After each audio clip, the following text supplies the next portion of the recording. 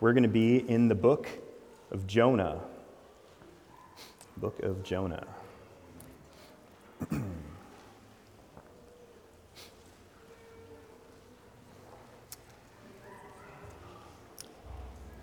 Jeffrey Dahmer is one of the most notorious criminals in the history of the United States. How's that for an opening? Nicknamed the Milwaukee Monster, Dahmer was a serial killer who, over the course of 23 years, took the lives of 17 people in gruesome and awful ways. Carla Faye Tucker killed 2 people with a 3-foot pickaxe. At her trial, she testified that with each swing of the axe, she felt intense enjoyment. Even by the standards of war criminals, Comrade Doik was especially heinous. Doik was a commander in the Khmer Rouge, and he served as Pol Pot's primary executioner. Under Doik's direct command, more than 18,000 men, women, and children were interrogated, tortured, and killed. What do these 3 people have in common besides their heinous crimes? All 3 went on later to confess Christ as their Lord and Savior and be baptized by a gospel-preaching church. How does that make you feel? Certainly, I would imagine you may feel some skepticism. That's fair. People finding religion when they're in danger of being punished for their crime is not an unusual thing. But I want you to push past your skepticism for a second. Put that aside. How does it make you feel that if their profession of faith was sincere, that these people, the Milwaukee Monster, a literal axe murderer, and a war criminal, might be saved, might be shown mercy? It's not an easy topic. I think many of us understand generally the theology involved here. We would say, well, God can save all people, and our salvation is not based on how good we are, and that our own salvation was based on an unmerited grace. We might affirm that all sin, any sin of any severity, would render us guilty before God. We might agree with all those things generally. But when we move from the general to the particular, not just God's ability to save all people, but God's ability to save those people, that's when things get a little uncomfortable for us. I wrestled with this myself not long ago. It was a few months ago. It was the Sunday after the Taliban retook control of Afghanistan. And that Sunday, I gave the pastoral prayer during our corporate gathering. And as part of that prayer, I prayed that God would have mercy on and save the members of the Taliban. And I'll be honest, I struggled with that. And I know from talking with many of you afterwards, you agreed that that prayer was the right thing to do, but you also struggled with the idea of praying for mercy for people who've done such evil. The examples I've been given have been purposely extreme. Murderers, war criminals, terrorists. So let's bring it closer to home. How would you feel if someone who disagrees with you on every political issue was shown mercy? Now, be clear, I'm not saying how would you feel if they came to agree with you on all of your political opinions, but rather, how would you feel if someone who's just diametrically opposed to all the ways that you thought this country should be run, how do you feel about the idea of them being shown mercy for the deeds they've done?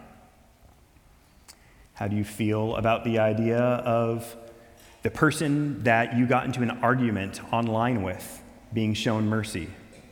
How do you feel about mercy being extended to your neighbor who parks in front of your driveway and leaves their trash on your lawn, or the coworker whose lazy work creates more work for you? the family member who mocks your faith. You might say, God, I agree that you can save all people, but I would rather you not save that person. Well, as we heard in this morning's scripture reading from Romans, God has said, I will have mercy on whom I will have mercy, and I will have compassion on whom I will have compassion. So what happens when that mercy and that compassion are directed at someone that we'd rather receive wrath and judgment? These are important questions that we need to take with us this morning as we venture into Jonah. Now, before we dig into the text, it's worth saying, one of the things that makes studying Jonah a little tricky is that most of us come with some preconceived notions. And in a lot of ways, it's the polar opposite of many of the other minor prophets we've been studying, right? It's unlikely for some of the other minor prophets that many of you came in saying, oh, I know this one. I know how it goes. I get it. Not the case with Jonah.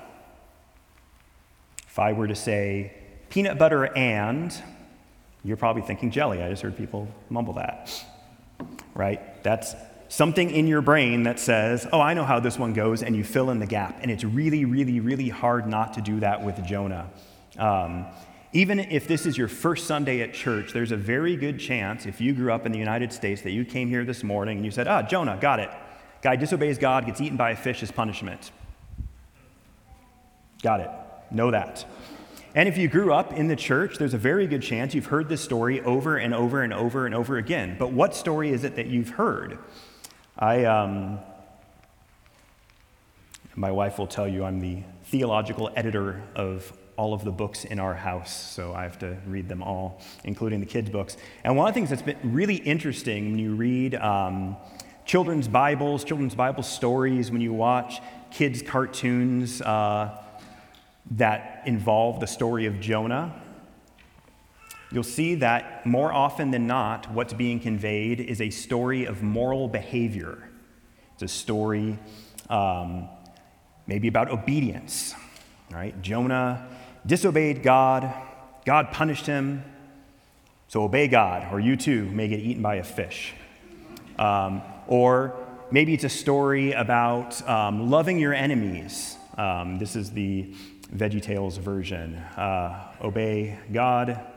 I just got some looks that I'm taking from kids. Like, I promise, VeggieTales is good. I'm not gonna tear them apart. But the VeggieTales version, right? God called Jonah to be nice to people that he hated, and Jonah didn't, and that was bad, so he was punished for it. Now, I want to be clear. Those are both messages that are in Jonah. It is certainly critical that we obey God. There are penalties when we don't obey God, so don't get it wrong. That's a very important thing we need to know. And certainly, it's important that we love our enemies and pray for our enemies and seek the salvation of our enemies. These are important things. But that's not actually the main point of Jonah. Again, I see some looks from kids. I know to go against a talking tomato is neither safe nor right, but we're going to do it. No, all of those morality points are absolutely true, but the Bible is not primarily concerned about do these things so you can be a good person. The Bible is primarily a story of God, His glory, His character, and the redemption of His people.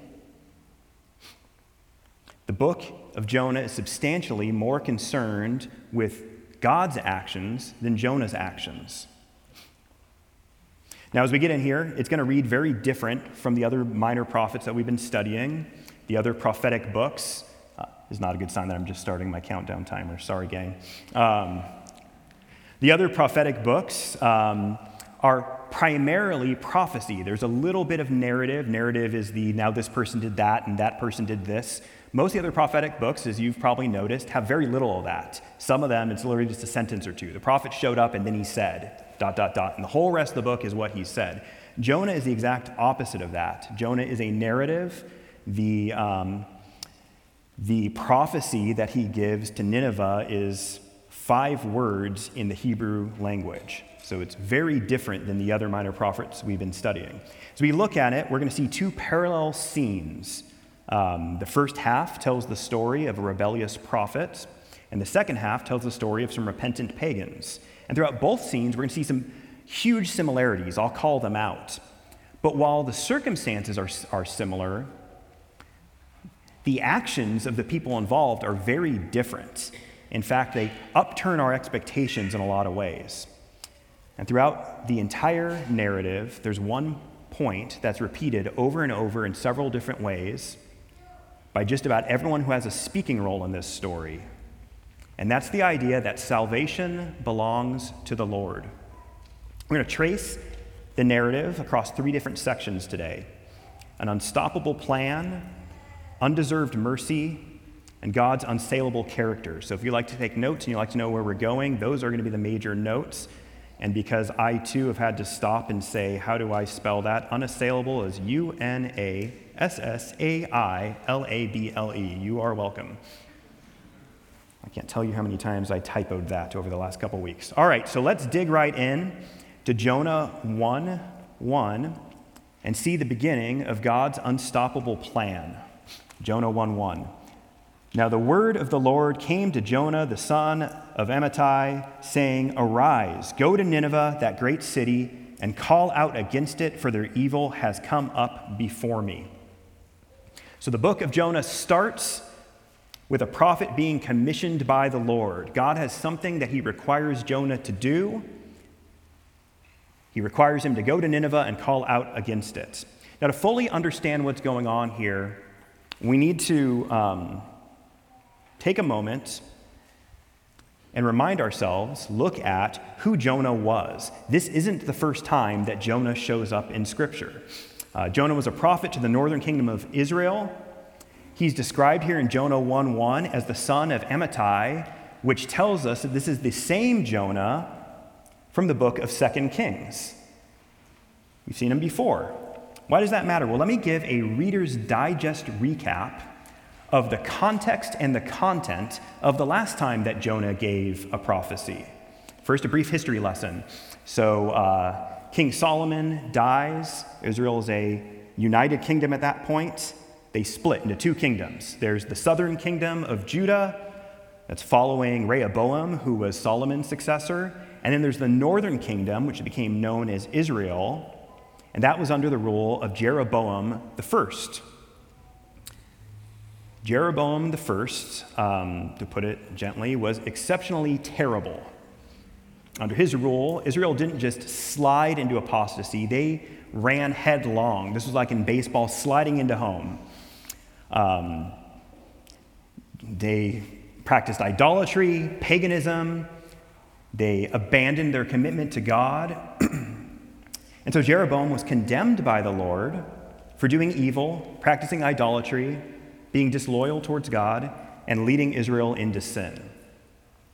That's Jeroboam, give or take a couple hundred years before Jonah. After Jeroboam came his son Nadab. He was the next king. Nadab is described in Scripture as doing evil in the sight of the Lord and walking in the way of Jeroboam, his father, and causing Israel to sin. That exact same charge, or some variation thereof, is leveled at the 9 kings between Jeroboam the first and Jeroboam the second. So Jonah was the time of Jeroboam the second. There's Jeroboam the first, 9 kings in between, and then Jeroboam the second. Every single one of those kings had some variation of that exact charge, walking in the way of Jeroboam the first and causing Israel to sin. And so during this time, Israel was characterized by disobedience, by idolatry, by wandering away from their commitment to God. And also during this time, God repeatedly punishes Israel for their apostasy. He punishes them for their disloyalty and their disobedience, primarily through foreign invasions from their enemies. So that brings us to the first time in the Bible that we meet Jonah. This is in 2 Kings chapter 14. It's during the reign of Jeroboam II. At this time, as I mentioned, we've got generation after generation after generation of evil and idolatry and apostasy, and God punishing Israel and punishing Israel and punishing Israel. And so at this point, Israel's affliction is described as very bitter. They were in danger, real danger, of being completely blotted out of existence.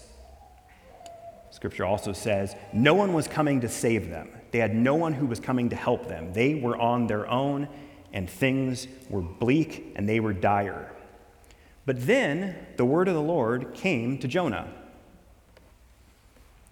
Jonah prophesied, and it came to pass that under the reign of Jeroboam II, Israel's fortunes were going to change. They were going to reverse.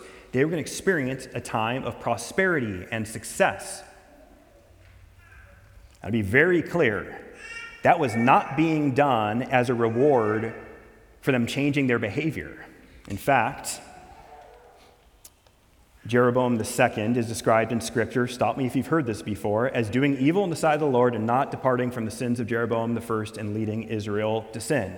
He had that same exact charge leveled against him. So nothing changed except for the fact that just as Israel was facing certain and deserved destruction as punishment for the evil they did, God extended undeserved mercy towards them. And Jonah was the prophet who carried that message. So Jonah, at this point, when we pick up the story in Jonah 1, Jonah is no stranger to delivering a message from God. And further, he'd understand that by going to Nineveh and calling out against it, he'd be giving them the opportunity to repent, to turn away from the evil they did. And as a devout prophet, he certainly would be very aware of all of the times in history that God relented of a disaster that he had spoke of in the face of repentance. So Jonah understood that he was being called to give Nineveh the chance to experience the same undeserved mercy that Jonah's own country, Israel, had experienced. That's the context of what's going on here. That's really important. Don't miss that. So let's pick up in Jonah 1:3. How did Jonah respond? You would hope he'd say, well, we got undeserved mercy. Cool, I'm in. Nope, not so much. Jonah 1:3. But Jonah rose to flee to Tarshish from the presence of the Lord. He went down to Joppa and found a ship going to Tarshish. So he paid the fare and went down into it to go with them to Tarshish, away from the presence of the Lord. Jonah was not on board with this plan at all. At this point in the story, we're not told why. Don't worry, that will come. But what is made clear is that Jonah wants nothing to do with this. His plan is to flee the presence of the Lord. Now, it's very unlikely that Jonah literally expected to be able to go somewhere outside of the Lord's power and control and sight. As we see throughout the rest of the book of Jonah, Jonah's theology was too good for that. He knew it wasn't something that once I'm out of Israel, the Lord can't catch me anymore. That's not what he was doing here. What seems more likely is that Jonah was very aware of the fact that he was not the only prophet in town. And so he was thinking, if I get out of Dodge, God will find someone who's more on board with his plan to do this work. It's unlikely that he thought that he could thwart this plan, but he certainly thought he could thwart his part in this plan. He simply wanted no part in bringing grace to Nineveh, and so he jumped on a boat, said, let God get someone else to do it if this has to be done. That's how distasteful it was to Jonah. So Jonah jumps on the ship to Tarshish. Scholars don't really know where Tarshish was. It doesn't really matter. If you're curious, some think it was Spain, some think it was Turkey, some think it was Great Britain. Not that important to the story. In fact, there's good evidence to suggest that in ancient Israel, Tarshish, yes, referred to a real, actual place, but also was a placeholder for a generic, faraway place. I'll give a modern example. If I said to you, oh man, next week I have to fly to Timbuktu, very few of you would think that I'm going to Africa, to the actual city Timbuktu. It's understood, yes, Timbuktu is a real place, but it's understood that it's pretty far away. It's about as far away from here as you can go. And so likewise, regardless of where Jonah was going, whether it was Spain or not, the important thing is that he jumps the first boat to the farthest place away from where he should be going. As I read through this section, I couldn't help think of a childhood memory. Now, I'm sure none of you have similar memories because you were all angels as kids, but perhaps I was just uniquely depraved, because I can recall times where, for example, my mom would say, "Hey, David, I need you to empty the dishwasher." "Oh, Mom, my stomach hurts. I have to go to the bathroom." And I would disappear until she got my sister to do it. Again, I know none of you can relate to that, certainly no one in the Mitzenmacher household. But that's what Jonah's doing here. And that's the problem, right? Is God has a message for Nineveh, and his messenger has gone AWOL. But God, in his divine wisdom, is not really all that interested in whether or not Jonah wanted to take part in this plan. We see in verse 4 the Lord's response. We see the Lord exercises his sovereignty over nature, and he sends a great storm upon the boat. To get a sense of what we're talking about here, how extreme these circumstances were, how it was so obvious that this was divine wrath, I think it's helpful to look at the actions of the mariners here in the narrative. I will admit I don't know a whole lot about boats. Yesterday, my family and I did one of those dolphin cruises where you go and gawk at the top dog yacht and all that good stuff. That's about the extent of my maritime experience. So I don't claim to be a sailor. Anyone who knows what they're talking about, this is not the point of the sermon that you have to give me notes afterwards. But I do know a thing or two about flying. I'll go toe-to-toe with anyone here about being a passenger on an airplane. I've done it a lot. And something that I have learned, I've been on good planes, I've been on bad planes. Big planes, small planes, new planes, planes that were held together by baling wire and string, flown out of great airports and third world airports where there are goats on the side of the runway. And something that I've picked up is that you can tell if something is actually a problem or not by observing the flight crew. If a flight attendant who's done this for years doesn't even look up from their magazine, then it's probably just turbulence and things are going to be fine. But the two times in my life where, in God's grace, everything was fine, but things for a moment were not fine on an airplane, it was very obvious by observing the actions of the flight crew. This was not normal. They were not calm. They were kind of freaking out. I won't give the whole story, but one of them was almost running out of runway at Burbank Airport into Hollywood Boulevard. That's happened twice at that airport, so it is a thing. I think that's a fair lens to view verses 5 through 15 through, right? We can look at the actions of these mariners and get a sense of this wasn't just a bad storm. This clearly was divine. It was God. These were mariners. They were professional sailors, and they were sailing out of Joppa. Joppa was a major seaport. All that to say, this was the big leagues. It was not their first time out on the ocean. And we see how they react. They take the extreme step of throwing all the cargo they were transporting overboard. Again, not a sailor, but I would think that if you were a sailor and your job was to get cargo from here to there, and at some point in the journey you said, go throw all the cargo overboard, things have gone pretty haywire. Quickly it becomes apparent, even to these pagan sailors, that what they are experiencing is supernatural in nature. They realize that it's a divine punishment being doled out, and they figure out that it's because of Jonah, and he comes clean and he tells them, well, I was trying to flee the presence of the Lord. So the sailors are getting more and more afraid, and they ask Jonah, because they don't know his God, they're not familiar with Yahweh. They say, well, what needs to be done to end this wrath? So that picks up in Jonah 1:12. He said to them, pick me up and hurl me into the sea, then the sea will quiet down for you, for I know it is because of me that this great tempest has come upon you. At first, that seems super noble, self-sacrificing. He didn't want them to go down with him. It's actually just doubling down on his disobedience. You know how else Jonah could have stopped this wrath? By obeying God. He could have said, you know what, I know why this wrath is coming. Let's go back. I'm going to vow that I'm going to go to Nineveh and do what was commanded of me.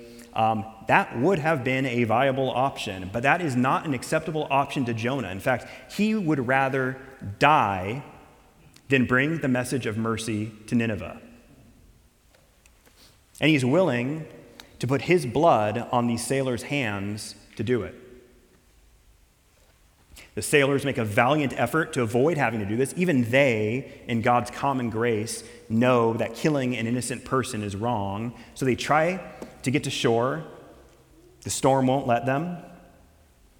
So they cry out to Jonah's God for forgiveness for what they're about to do. And these pagan sailors understand an important truth about salvation, about God. In verse 1:14, they say, "You, O Lord, have done as it pleased you." They understand that this is God's prerogative, and so they throw Jonah into the sea. What we've seen so far in the narrative is that one of the ways that salvation belongs to the Lord is that when the Lord has decided to do it, it will come to pass. We cannot frustrate his plans. Jonah was not able to change God's plans through his disobedience.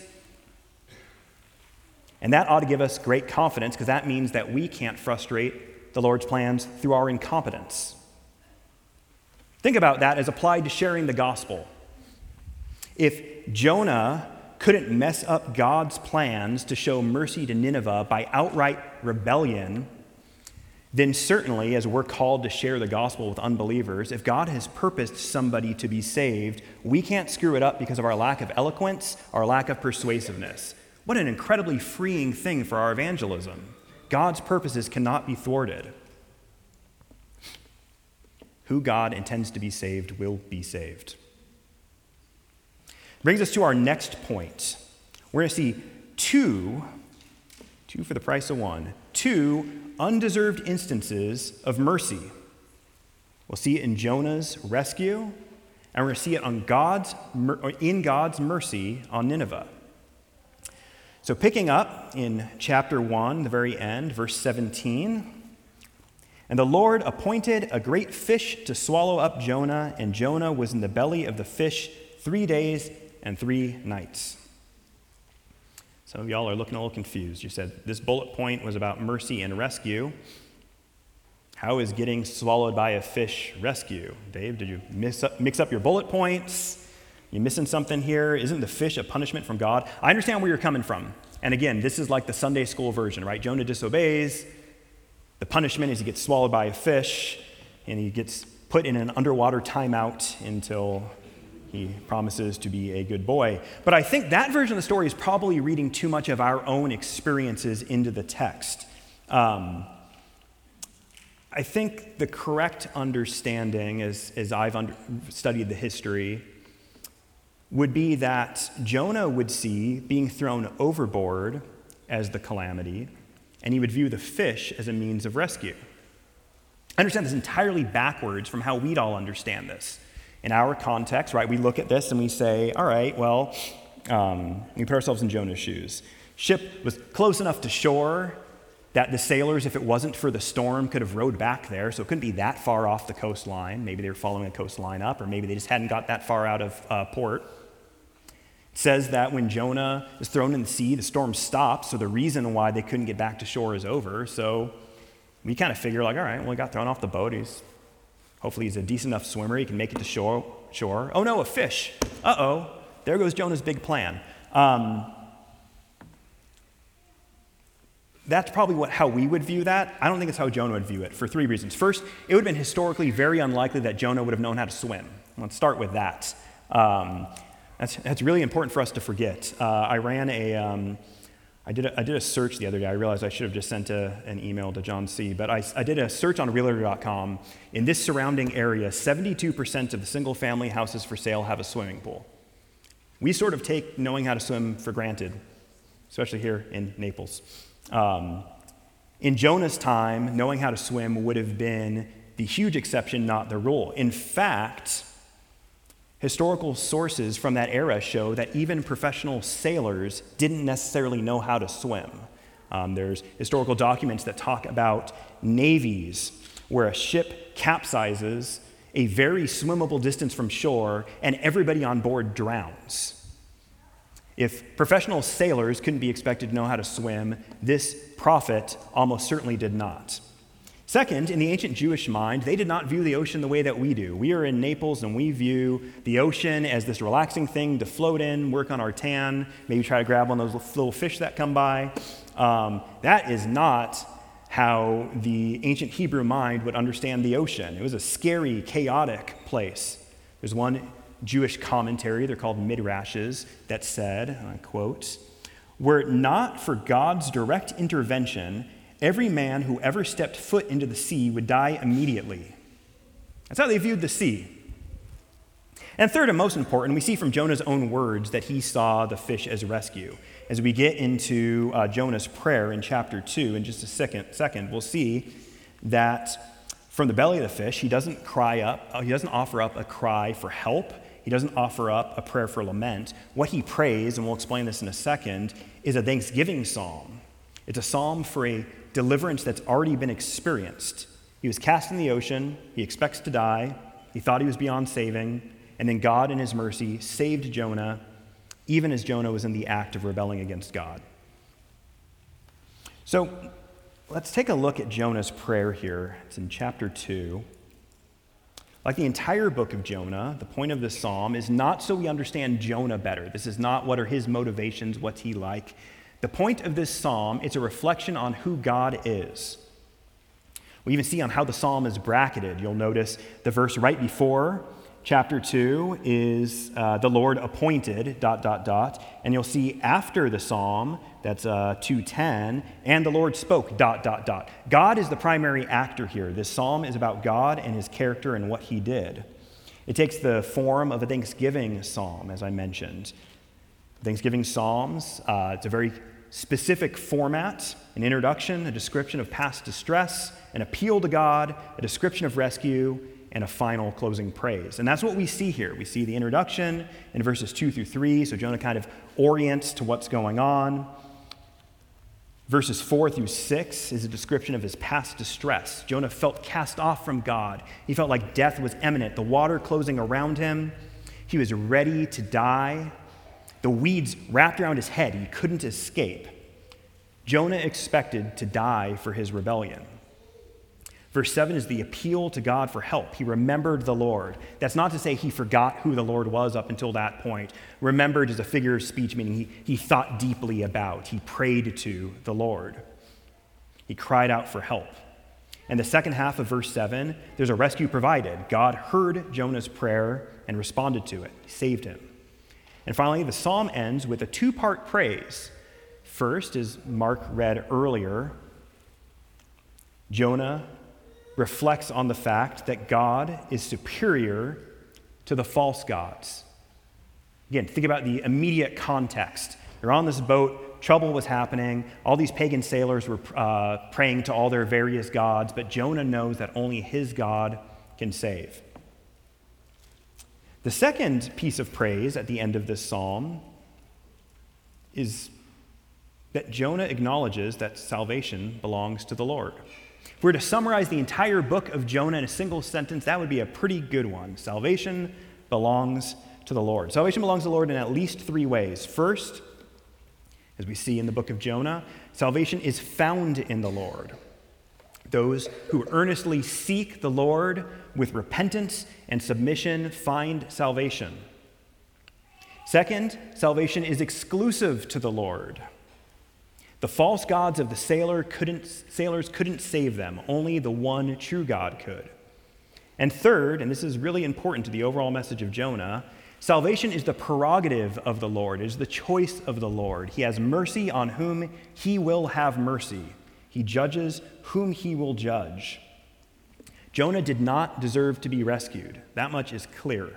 Yet God, in his divine wisdom, decided to save Jonah. For those of us who are in Christ, Jonah's psalm should resonate with us. We can probably map out our life pre and post Christ against this psalm. We were rebels. We were facing impending judgment and punishment. Yet God, for no reason of our own, saved us. Should spur us to appreciate the gift of mercy that's been given to us. And then we would hope that Jonah then would similarly take this experience and say, all right, I get it. It was an act of mercy we weren't deserved when Israel was spared. It was an act of mercy I wasn't owed when I was saved. All right, Lord, I get it. We hope that's what's going to happen. But as we will find, maybe not so much. So we go into chapter 3 here. This is the second element of undeserved mercy. We're going to see the mercy extended to the Ninevites. Chapter 3, if you look at chapter 3, verse 1, and you look at chapter 1, verse 1, it's easy for me because they're on this, I can see them in one-page spread. Others of you might have to flip a little bit. You'll notice a bit of deja vu. Jonah 1:1. Now the word of the Lord came to Jonah, the son of Amittai. Jonah 3:1. Then the word of the Lord came to Jonah the second time, right? This is almost the exact same thing. It's a repetition here. You could even imagine that if Jonah had been obedient in the first place, that Jonah 3:3 is what would come after Jonah 1:2, right? God says, Jonah, go here, and then we pick up in Jonah 3:3, so Jonah arose and went to Nineveh. That's how the Hallmark version of the story ought to have gone, but it didn't because God wanted to teach us something about his character. So finally, Jonah sets off on his journey to Nineveh, and when he gets there, he tells the Ninevites that they have a problem. See in chapter 3, verse 4. Jonah began to go into the city, going a day's journey, and he called out, "Yet 40 days, and Nineveh shall be overthrown." So just like it was important for us to stop for a moment and think about who Jonah was, we should probably stop and think about who Nineveh was. Nineveh was the capital city of Assyria.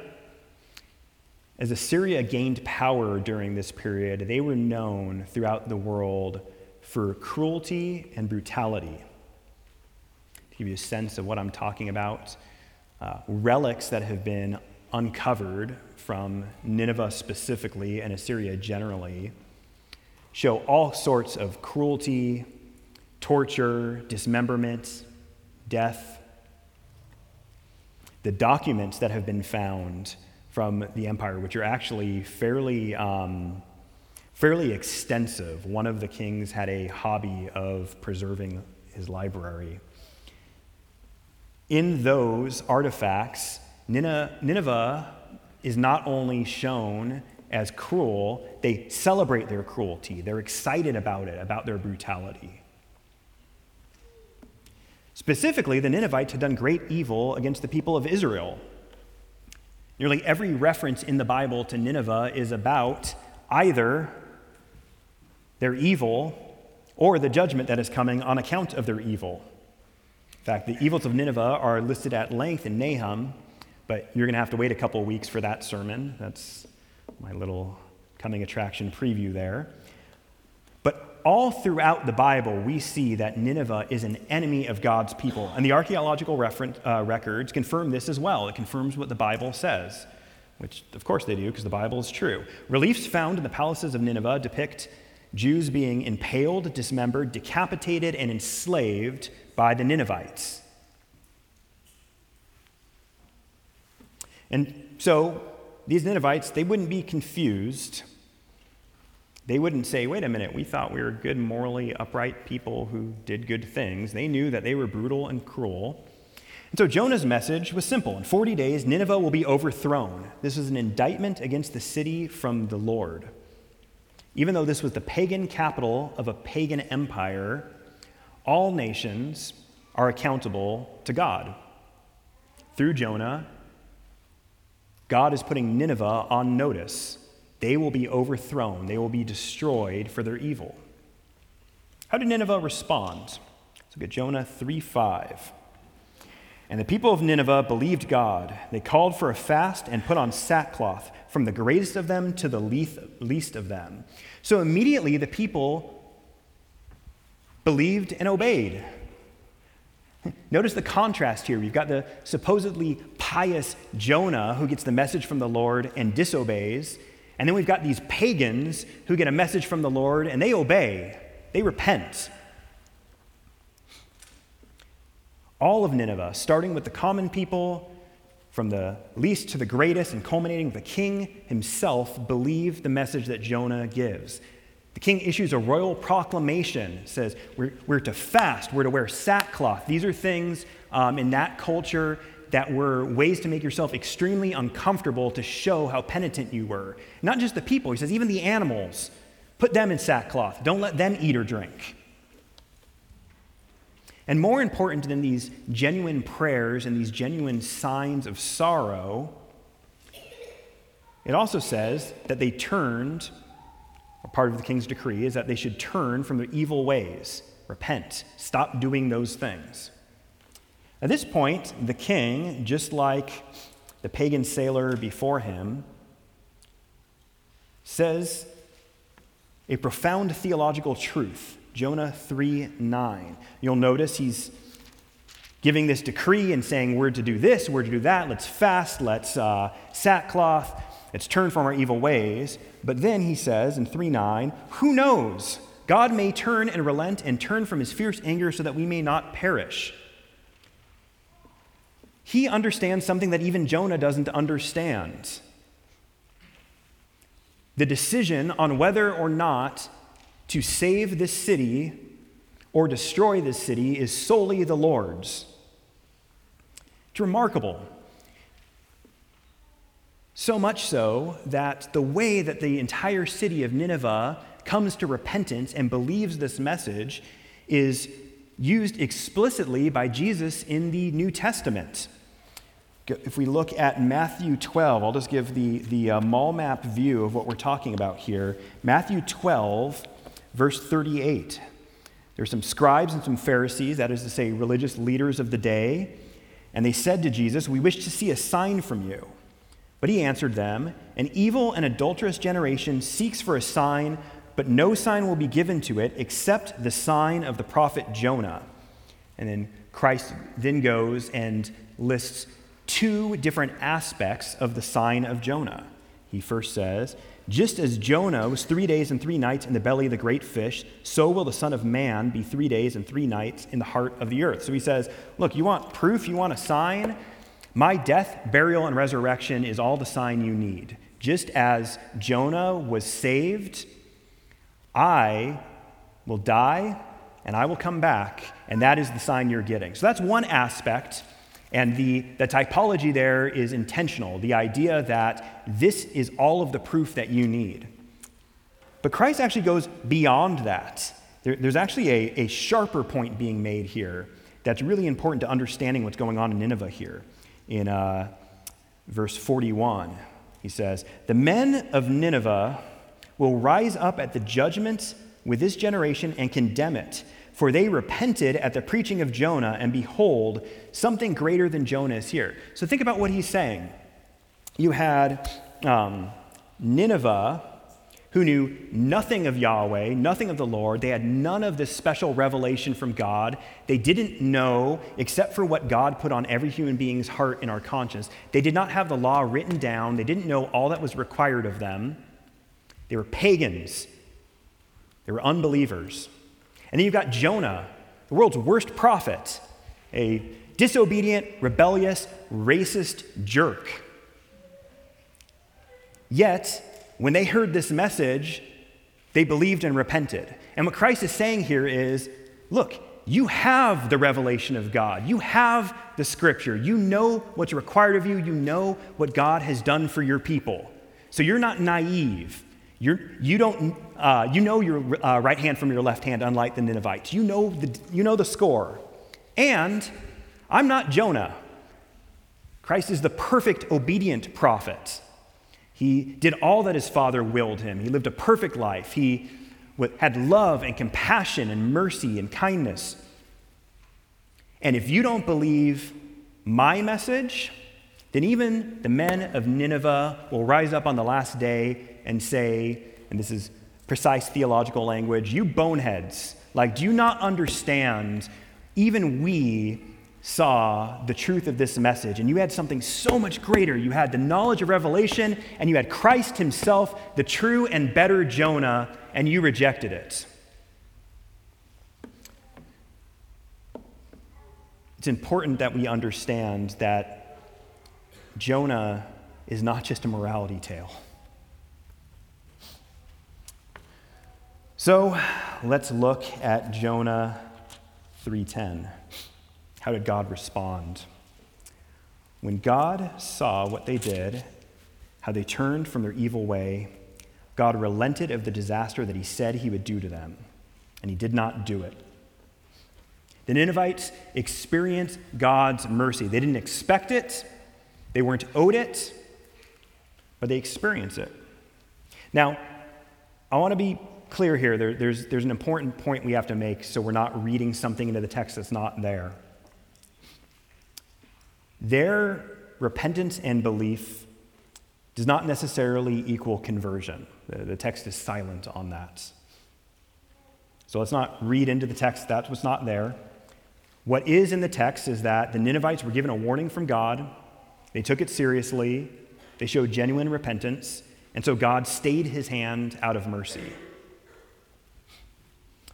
As we see later in Scripture, eventually Nineveh once again becomes known for evil, so it's clear that their repentance wasn't permanent, but it also is clear that in this case, it wasn't required for the repentance to be permanent, for God to stay his hand from destroying them at that particular moment in time. So just as Israel had experienced undeserved mercy based on Jonah's earlier message, Nineveh is now experiencing that same mercy. Now, there's quite an indictment here, in that, and we've seen this all throughout the minor prophets, and we see this all throughout the Old Testament, that God's people, when shown this mercy, their response is frankly apathetic when compared to these Ninevites. What an indictment. Nineveh responds with humility and reverence and repentance to this message. And so God chooses at that time not to destroy them. All right, we're going to close out by looking at God's unassailable character. Once again, UNASSAILABLE, unassailable character. So we haven't heard from Jonah in a while. He's been kind of quiet. We might hope that he's happy for Nineveh. Again, he had just experienced not long ago his own undeserved mercy. It'd be hypocritical for him to begrudge that being offered to the Ninevites, right? Not so much. Jonah 4:1. It displeased Jonah exceedingly, and he was angry. Jonah is ticked off. The Hebrew phrase here is about as strong as you can express someone being upset without using an expletive. We see an interesting parallel between chapter 2 and chapter 4, the two prayers of Jonah. When Jonah was the recipient of unmerited grace, he prayed a psalm of praise specifically for aspects of God's character, God's goodness.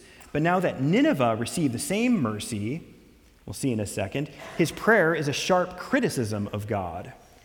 See in 4:2-3. And he prayed to the Lord and said, "O Lord, is not this what I said when I was yet in my country? That is why I made haste to flee to Tarshish, for I knew that you are a gracious God and merciful, slow to anger, and abounding in steadfast love, and relenting from disaster. Therefore now, O Lord, please take my life from me, for it is better for me to die than to live." So first, we finally see why Jonah didn't want to go to Nineveh in the first place. He was afraid. He knew God's character, and he was afraid that God was going to act in a way consistent with his character. He was afraid that God would be God, and Jonah didn't want him to be God. Jonah wanted him to behave the way that Jonah wanted to behave. He knew God's attributes. And you see here, Jonah is criticizing God for his attributes. Don't miss this. We see the same sort of formulation here, the gracious, merciful, slow to anger, abounding in steadfast love, relenting from disaster. We see that all throughout Scripture. It starts in Exodus 34:6. God uses that descriptor of himself, and it's used multiple times in the Old Testament as doxology, as prayer, as a way of describing how great God is. And here, Jonah is using it as an indictment of God. It's an accusation of wrongdoing. How dare you, God, be slow to anger? How dare you be merciful and just? It is the same God who used those same attributes to rescue Israel at Jonah's message and to rescue Jonah from the whale right before that. But he still found fault because those attributes were being applied in a way that he found personally distasteful, and he did not approve of it, and he is letting God know. And just like how he would prefer to be thrown overboard than having to do what God commanded of him, he would rather die than live with the fact that God could be merciful to someone that Jonah didn't think deserved mercy. So Jonah 4:4, the Lord asks, do you do well to be angry? He asks Jonah if he's justified in his anger. Does Jonah, the disobedient prophet who is mercifully spared, the representative of Israel who disobeys and disobeys and disobeys and is shown mercy after mercy after mercy, does he have any valid grounds of being upset here? Jonah himself confessed that salvation belonged to the Lord. Is Jonah now right to be angry that the Lord uses his possession as he pleases?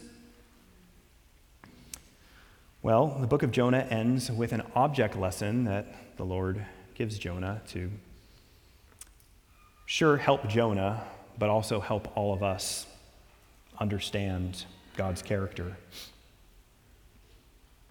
So Jonah chooses a spot outside the city to watch what happens to Nineveh. Perhaps he thought the repentance would be short-lived and therefore the mercy would be short-lived. Perhaps he thought God would say, oh, you're right. Good call, Jonah. Sending in the destruction. We don't really know. But whatever his reason, he sets up shop outside the city and he looks on. According to a biblical atlas I was looking at, this particular area outside of Nineveh would have been very bleak. There wouldn't have been a whole lot there.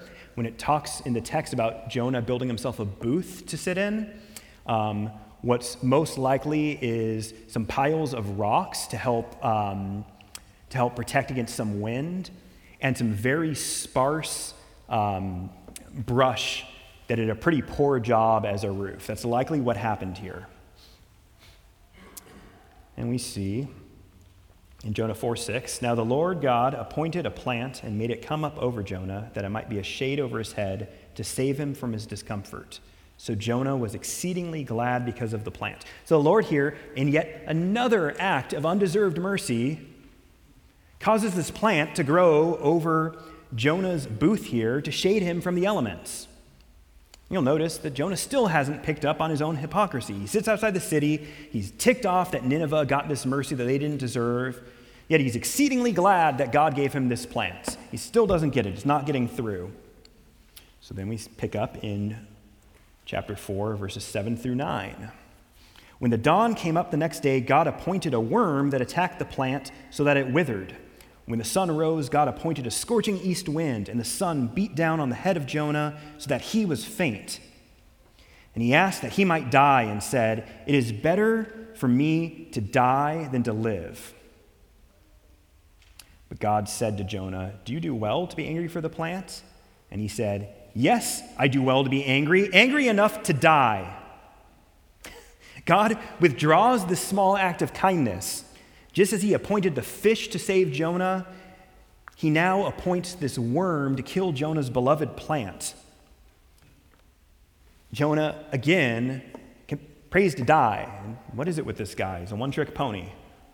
God once again asks Jonah, are you right to be angry? And this time he narrows the focus down. He doesn't say, hey, are you right to be angry because I spared the Ninevites? He says, are you right to be angry because this plant is dead? Jonah says, yes, of course, the plant was important to me. So then we pick up in 4:10 through 11, closing out here. The Lord said, you pity the plant for which you did not labor, nor did you make it grow. It came into being in a night, and it perished in a night. Should not I pity Nineveh, that great city in which there are more than 120,000 persons who do not know their right hand from their left, and also much cattle? In response to Jonah, in response to his rage, his anger, God drives the message home. God's mercy towards Israel in the face of their adulterous hearts was an undeserved gift. The fish was an undeserved gift. The plant was an undeserved gift. Jonah had done nothing to cause this plant to grow. He didn't deserve it. He did nothing, had nothing to do with it. He didn't even know it existed 24 hours ago. Yet now he's angry, he's upset that something bad happened to it. Why should Jonah be right to be concerned about this plant and be angry that God is concerned about 120,000 people? Even the reference to the cattle, that seems like an odd way. I love that. It's one of my favorite ends of a biblical book, and also much cattle, is proving a point. He's saying, look, even these animals are more important than your dumb plant, Jonah. Like, what is going on here? Get your priorities straight. I am merciful and I am just, and I have the right to have mercy on whom I will have mercy, and you think I shouldn't do it to all these people and all these animals, yet you think I owe you this plant. The point is clear here. God's character is perfect. It's unassailable. His character allows him to bring judgment on whom he will bring judgment, and to extend mercy on whom he will extend mercy. So as we consider the message of Jonah, I'm going to leave you with 2 points of application. This first one is for any today who are not in Christ. For you, I would sincerely implore you to hear the sign of Jonah. See, we all find ourselves in the same situation as the people of Nineveh. The perfect God created this world. He rules everything. He has showed us what he requires of us, both in his revealed word, but also even on the unbeliever's heart that convicts them for right or wrong. God has shown us what he requires. Yet just like the Ninevites, our great evil has risen up to God. Our rebellion has risen to God. Just as Jonah said to Nineveh, in 40 days, Nineveh will be overthrown. Jesus came to say, there's a time coming soon when the day of judgment will occur, where all of your sinful deeds and acts and thoughts will be judged, and God's eternal wrath will be poured out for your sins. But just like in the day of Jonah, this message of judgment didn't also come without a message of mercy. There's an opportunity to repent, to turn away from your sin, to turn towards God, asking him for his undeserved mercy. So I pray that today would be the day of salvation for you. I pray that you hear this message. You have at your fingertips in God's word a level of revelation so much beyond what the Ninevites had. Repent and believe. If you don't know what that means, please talk to me, one of the other pastors, any other church member. We would be very happy to share with you how you too can experience the mercy of God. For those who are in Christ, we need to be more generous with the gospel. We know that the gospel is our only hope of life and death, is the good news that sinners can experience mercy from God. We need to share the gospel freely, not just with those who we like, not just those who kind of, in everything else except for their faith, line up with us. This message of mercy is for Republicans and Democrats and socialists and libertarians and those weird third parties that no one likes to talk about. It's available to the people in Port Royal, and it's available to the people in Immokalee. God can save people in suits and ties and people with eyebrow piercings and green hair. God can save those you agree with and those you disagree with, those you like and those you find distasteful, those in your hometown and those across the world. God can extend his mercy to murderers and war criminals, the sexually immoral, idolaters, adulterers, thieves, drunkards, rebels, And we should all know this because such were some of us. We are washed, we are sanctified, we are made new, we are justified in the name of the Lord Jesus Christ. And as a church, it's our call to make disciples of all nations and teach them to obey what Christ commanded.